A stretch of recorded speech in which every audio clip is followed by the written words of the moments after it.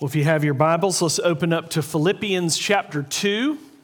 Philippians chapter 2. If you've been coming to Sunday school, hopefully you know where that is.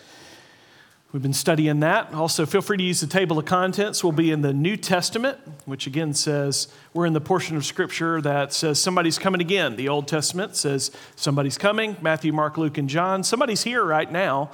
The whole rest of the New Testament says someone's coming again.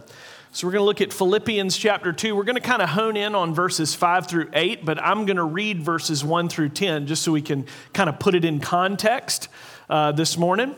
And I've used this illustration several years ago, and if you're anything like me, you forgot what you had for breakfast yesterday, so this might be like the first time you've ever heard it before. It's a great illustration and one that just really drives home the gospel to me, and so I'm going to tell it again, unashamedly. Years ago, there was a former special forces soldier. He had spent 20 years in the service. He had 3 Purple Hearts, 4 combat tours in Afghanistan, and he went and he appeared before a judge in Cumberland County, North Carolina. So pretty highly decorated guy, served a long time, special forces, and here he finds himself in front of a judge. And even though he had retired from military service like many combat veterans, Sergeant Cerna had a hard time leaving the battlefield behind, and the effects of his post-traumatic stress disorder had driven him to alcohol abuse. And this actually wasn't the first time that he had appeared before this specific judge. And after a quick hearing, he was sentenced to jail. And when I read that story, I got frustrated with the judge because he seems so disconnected. You know, here you have this decorated soldier that's standing in front of you. He's had a hard time both in the service, 4 tours in Afghanistan, and now he's out and he's struggling. And it seemed like this judge was just so disconnected and just lacked all empathy. You know, he hears the story. It's a very quick hearing. It's time to go to jail. The judgment seemed harsh and uncaring for a man who had been through so much. And I felt myself thinking as I was reading that story, I'm like, that judge needs to get off of his high horse and come down here and understand really what's going on. He needs to get off the bench, get off the high horse, come down here and recognize what's really going on. I'll tell you a little bit more about that story at the end. It's called a teaser, by the way, in case you're wondering. But for the past 3 weeks, we've been using various lines from the hymn, Comfort, Comfort Ye My People, to kind of look at different facets and aspects of Christ coming into the world. Theologically, it's called the incarnation. And the past 3 weeks, we looked at this promise of peace, that's going to be this kingdom of peace. Along with that is this promise of pardon.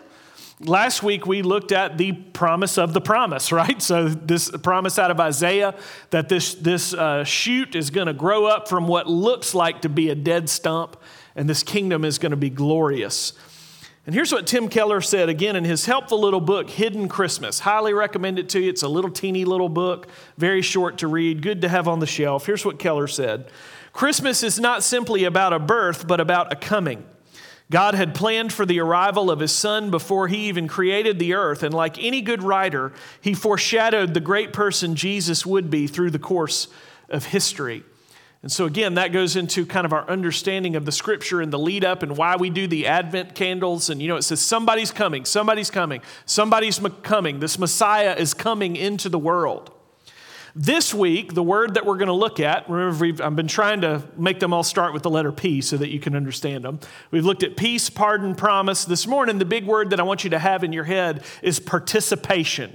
Participation. That's the word that I want you to have in your mind. And why is this word important?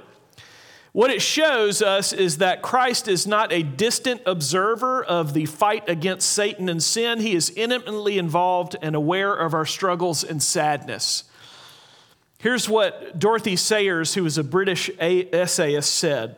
The incarnation means that for whatever reason God chose to let us fall, to suffer, to be subject to sorrows and death, he has nonetheless had the honesty and courage to take his own medicine.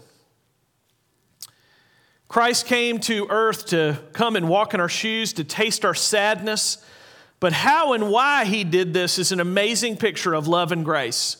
And I want you to see if you can pick up on this as we read our text this morning. Remember, we're going to kind of hone in and look at verses 5, 6, 7, and 8, but I want to read those verses in context. So let's go to Philippians chapter 2, starting in verse 1. Let's give attention to the reading of God's word. So, if there is any encouragement in Christ, any comfort from love, any participation in the Spirit, any affection and sympathy, complete my joy by being of the same mind, having the same love, being in full accord and of one mind. Do nothing from selfish ambition or conceit, but in humility count others more significant than yourselves. Let each of you look not only to his own interest, but also to the interest of others. Here's the text we're going to look at this morning. Have this mind among yourselves, which is yours in Christ Jesus, who, though he was in the form of God, did not count equality with God a thing to be grasped, but emptied himself by taking the form of a servant, being born in the likeness of men. And being found in human form, he humbled himself by becoming obedient to the point of death, even death on a cross. Therefore, God has highly exalted him and bestowed on him the name that is above every name, so that the name of Jesus every knee should bow in heaven and in earth and under the earth, and every tongue confess that Jesus Christ is Lord, to the glory of God the Father. The grass withers and the flower fades, but the word of the Lord stands forever. And ask that you would please pray with me as we ask the Holy Spirit to come and help us here. So let's pray. Father, as we look to your word, we humble ourselves before you and we ask and pray that you would speak to us. Take these words, apply them to our hearts and our situation.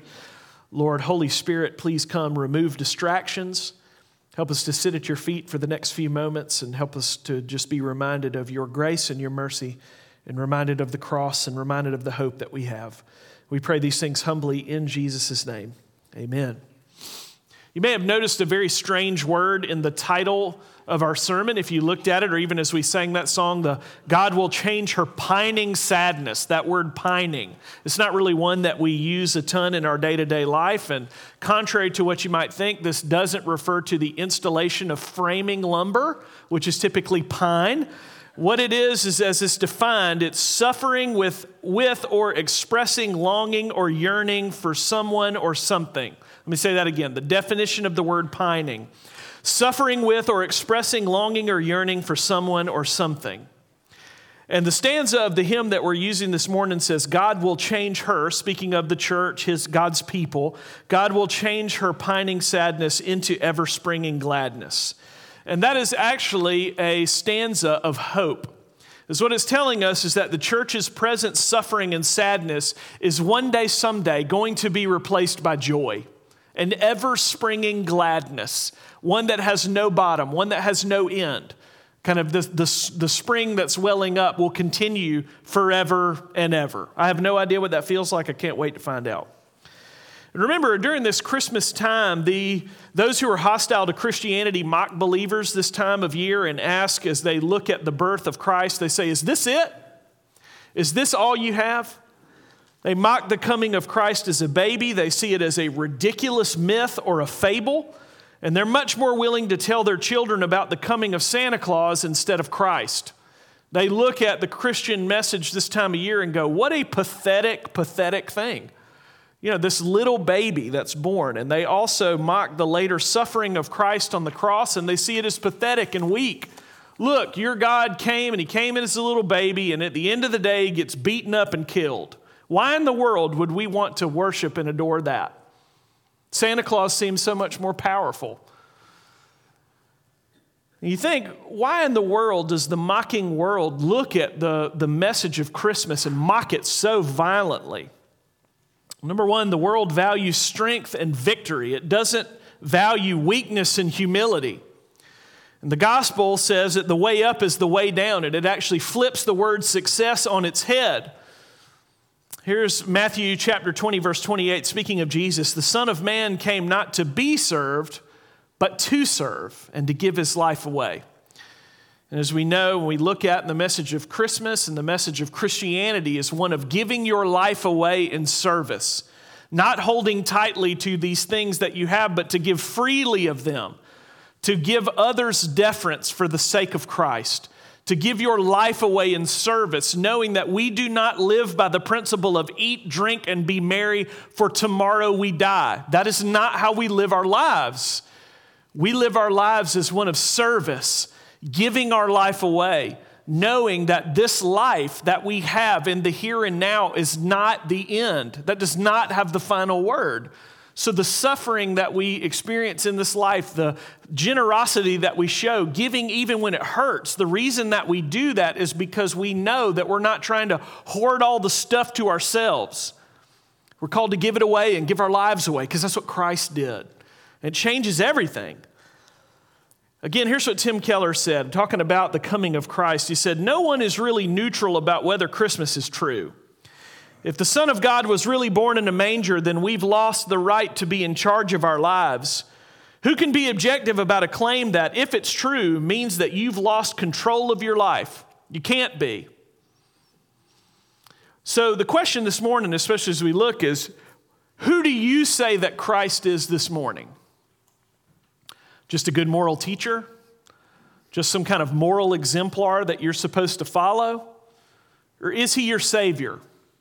Does the Christmas message, as we think about the manger and the impact of Christ's incarnation, his coming into the world, does it mean something to you? Is Jesus your Savior?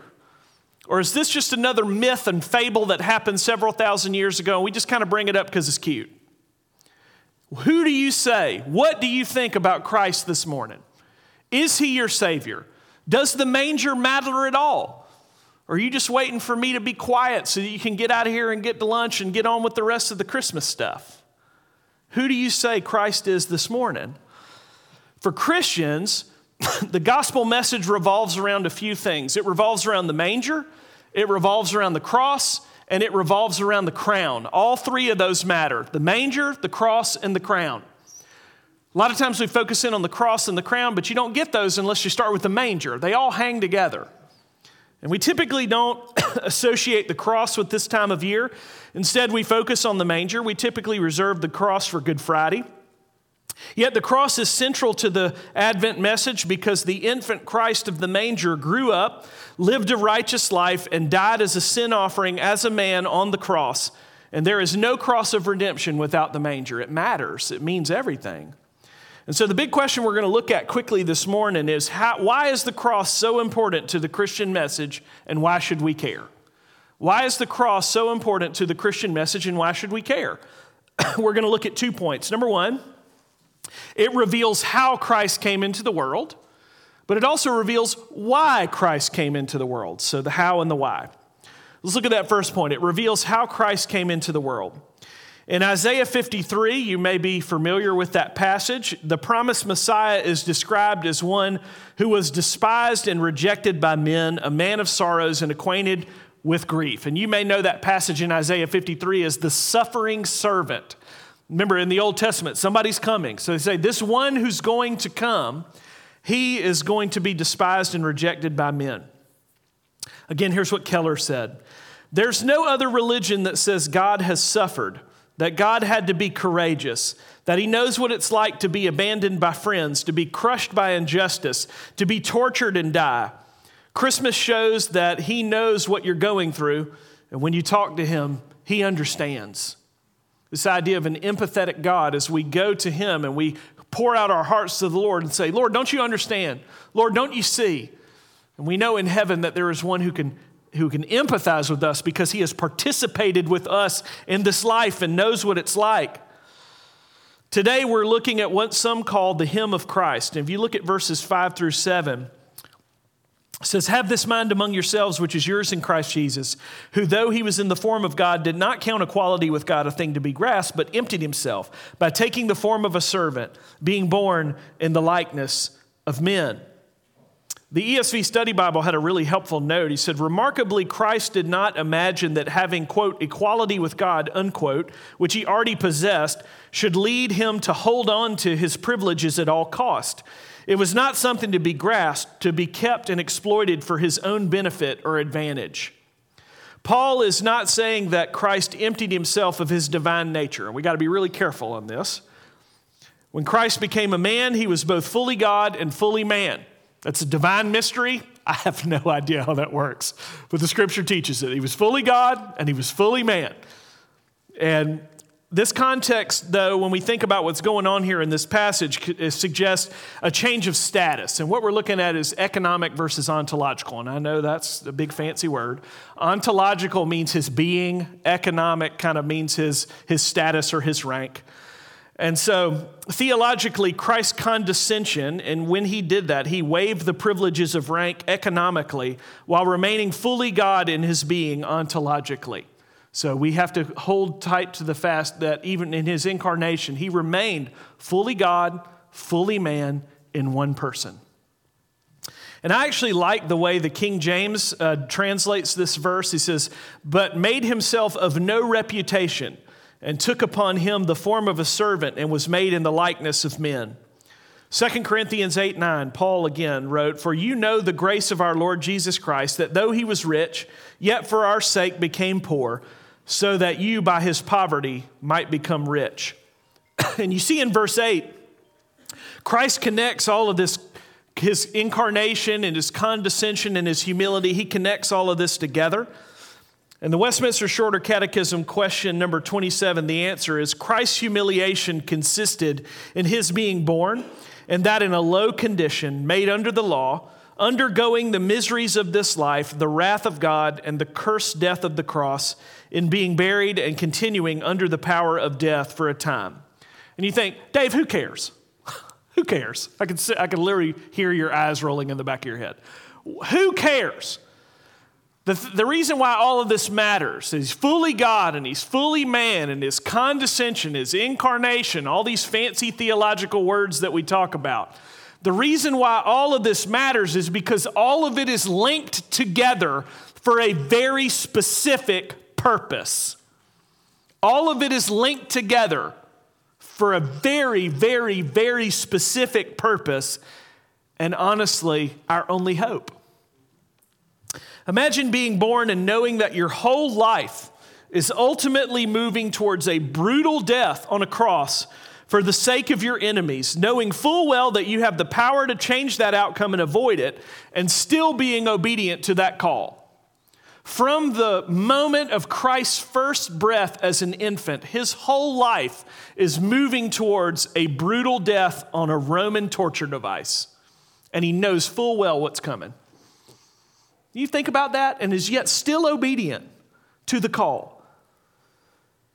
Again, the ESV Study Bible, Paul is stressing that Christ, who had all the privileges that were his rightly as king of the universe, gave them up to becoming an ordinary Jewish boy bound for the cross. Christ emptied himself by taking the form of a servant, being born in the likeness of men. And while he had every right to stay comfortably where he was in a position of power, this love drove him to a position of weakness for the sake of sinful mankind. Here's what J.I. Packer said, now in heaven with the Lord. For the Son of God to empty himself and become poor meant a laying aside of glory, a voluntary restraint of power, an acceptance of hardship, isolation, ill treatment, malice, and misunderstanding. Finally, a death that involved such agony, spiritual even more than physical, that his mind nearly broke under the prospect of it. It meant love to the uttermost for unlovely people. That's amazing. Again, what we're trying to do is just kind of set the manger in its historical context. It's more than just cute baby coming into the world. It's more than, the Talladega Nights Ricky Bobby kind of version that, I like 6 pound, 7 ounce baby Jesus. Placing that in its historical context is why does this matter so much? Why should we care that Jesus was born in flesh? Why should this be a time of celebration? Where actually when we gather together on the Lord's Day, on Christmas Day, instead of grumbling, it's a time of, man, this is awesome. It just feels right to be with the Lord and be with the Lord's people and to take the Lord's Supper on Christmas. I mean, what a privilege, what an honor that we get to have.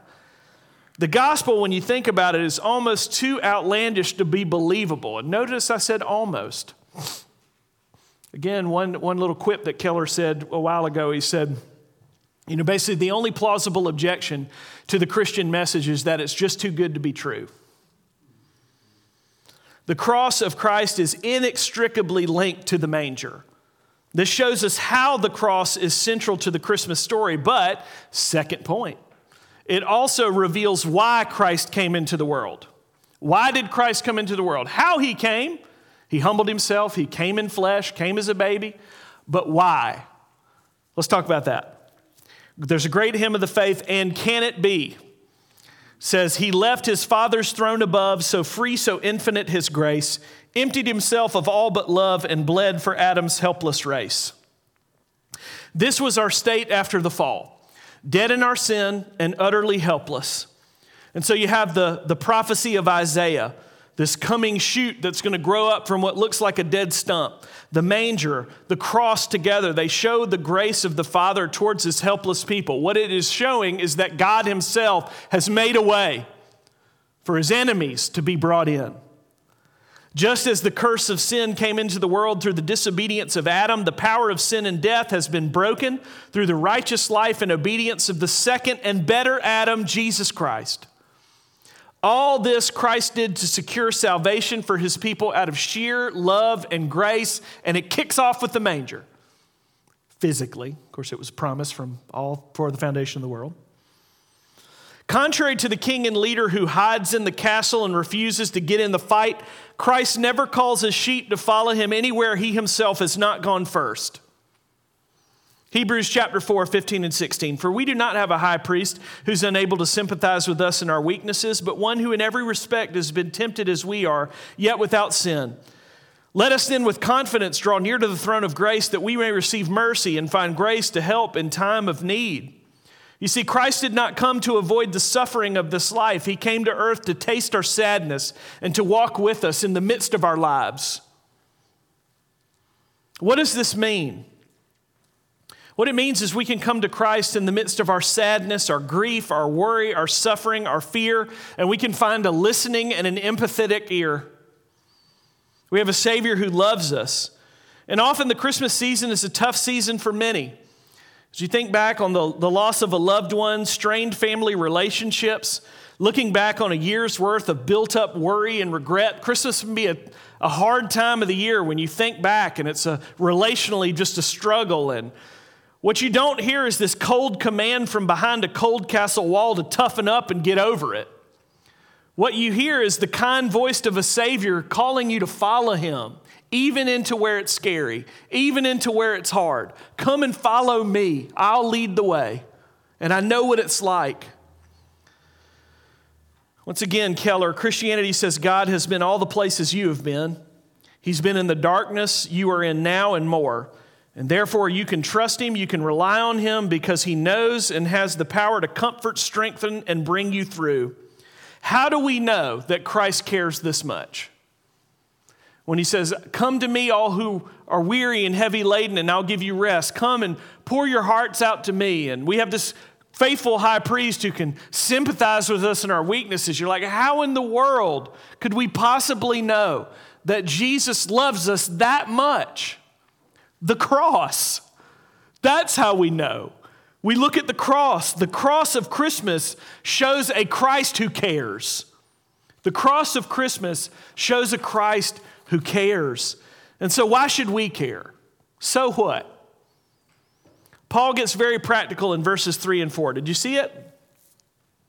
Do nothing from selfish ambition or conceit, but in humility count others more significant than yourselves. Let each of you look not only to his own interest, but also to the interest of others. So you think against the backdrop of Christ's humility and his self-sacrificial love, Paul calls those united to Christ by faith to express the same humility and self-sacrificial love. Here's what Sinclair Ferguson said. I wish I could read it in his cool Scottish voice, but I can't. I won't even try. Here's what Ferguson said. Here is the secret of a genuinely united Christian fellowship. Its members count each other more significant than themselves, and we have the strongest possible motive for doing this. Christ counted our salvation more important than preserving his own life. And so again, we don't really associate the cross with this time of year, do we? But we see how the manger, the cross, and the crown, they're all linked together. Christ coming into the world for a very specific reason, to rescue and redeem and die for broken, messed up, needy people like you and me.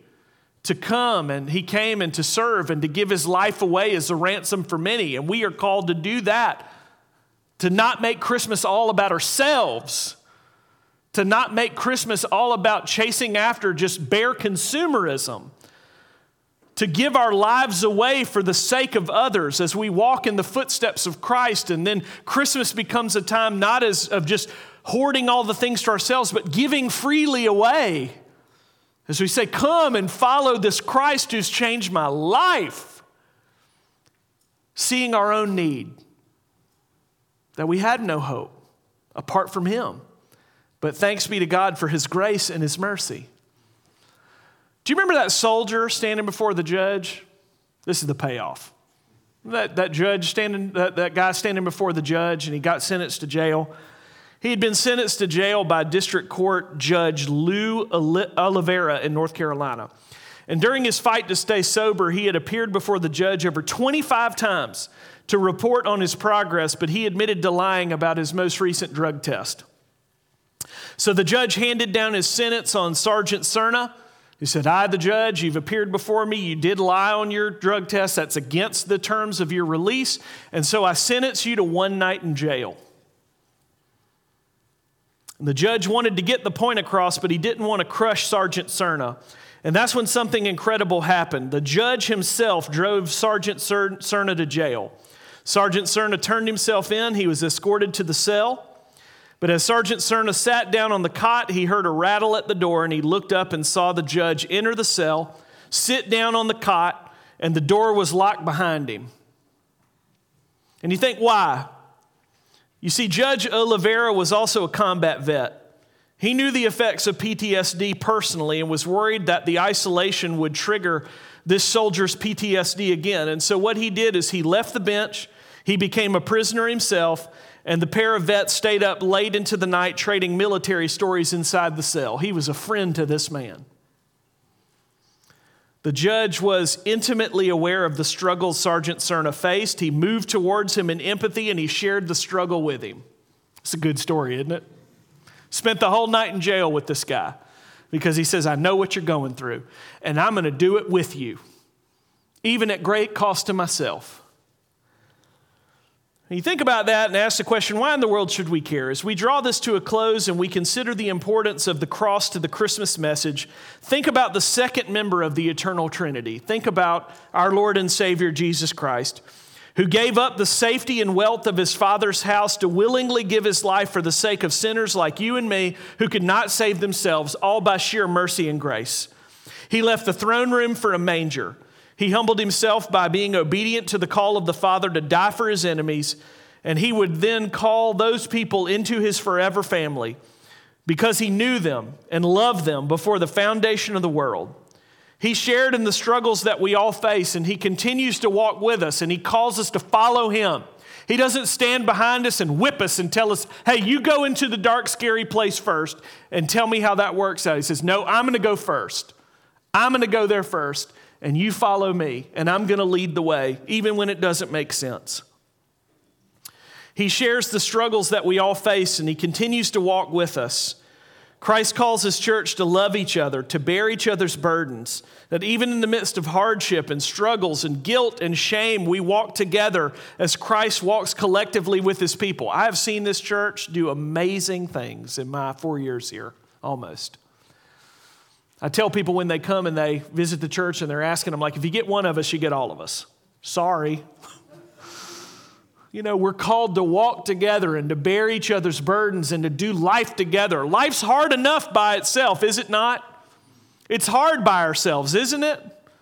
But aren't you glad that the Lord has given you, this church, these people, to walk with you and to love you and to care for you? Does that mean that we're perfect? No, far from it. But it's what the Lord has given us in his grace to do it together. And he walks with us and he loves us and he calls us to follow him.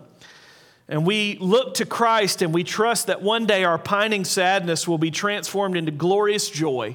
And we say, come Lord Jesus. But even in the midst of that, what a good and blessed and glorious hope that we have. That the suffering and death and pain and fear that we experience in this life does not have the final word. That just around the corner, There is coming an ever-springing gladness and hope in heaven for all eternity.